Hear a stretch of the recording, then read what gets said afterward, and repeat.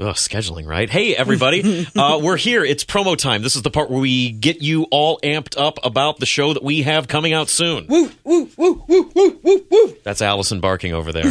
I'm wooting. She's wooting. Sorry about that. And different. This is Jack here with you. We're your regular. Do I need to introduce us for the promos If you anymore? if you want to. I feel like I should, just to try to get a quick encapsulation of the whole program. I'm Allyson. I'm Jack. And our guest this week is Grace Melon, who wrote a script called Purgatory, which doesn't really have any religious or supernatural connotations to it. It's more about a young woman who's in an institutionalized therapy situation and the idea of maybe trying to move out of it, but also the idea of being sort of stuck in it in that moment as well. It's a choice. Yes. It's a choice. But the idea of being stuck, we thought we could talk about. Right, because this reminds me of the personal limbo I find myself in as I place an order at a drive-through window and then have to wait, second-guessing my choices as I make my way to pick up and pay for my food. And it baffles you when the car in front of you has clearly ordered like one of everything on the menu as they sit there. Why does it take so much? I'm starving.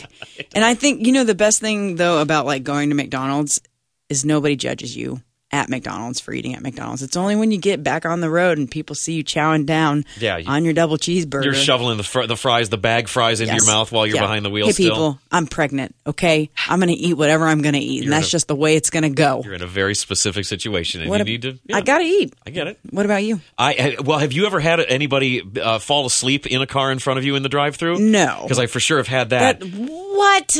There was a late night when I was in a White Castle drive-thru. Barf. And I think, hey, listen, it was one of those nights.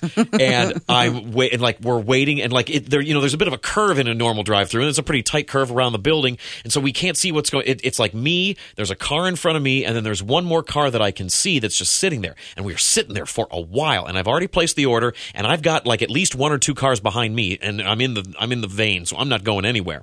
And finally, I feel like it's been waiting too long, and so I get out of my. I've been here for 40 minutes. Damn it! It's been a while, and I get out of my car, and the dude that was in the car in front of me leans out of his window and he goes, "Yeah, man, I think the guy in front of us is asleep." Oh my god! And I'm like, are you kidding me? I've got sliders waiting for me. This is going to happen. Oh, no. So I walked up to the car that was two in front of me, and for sure enough, the dude in the driver's seat Jack. was sleepy bear. He was on the sleepy bus with the sleepy bunnies. What did you do? I came up to the window and, excuse me, hey man, and he, hey, I was like, yeah, hey, you fell asleep, and he's, okay, and he moved forward. Oh, it's so dangerous. Well, what am I going to do? I'm stuck. Nobody's going anywhere. Yeah, I mean, I get that, but knocking on a stranger's car window makes me nervous to begin with. Yeah, he was sleepy. And second of all, this guy should not be on the road. He needs somebody else to drive him home from his dentist appointment or whatever. You're right about that for sure. Yeah. But this is the world I was living in. I was stuck in drive-through purgatory. There you go. Regular purgatory is what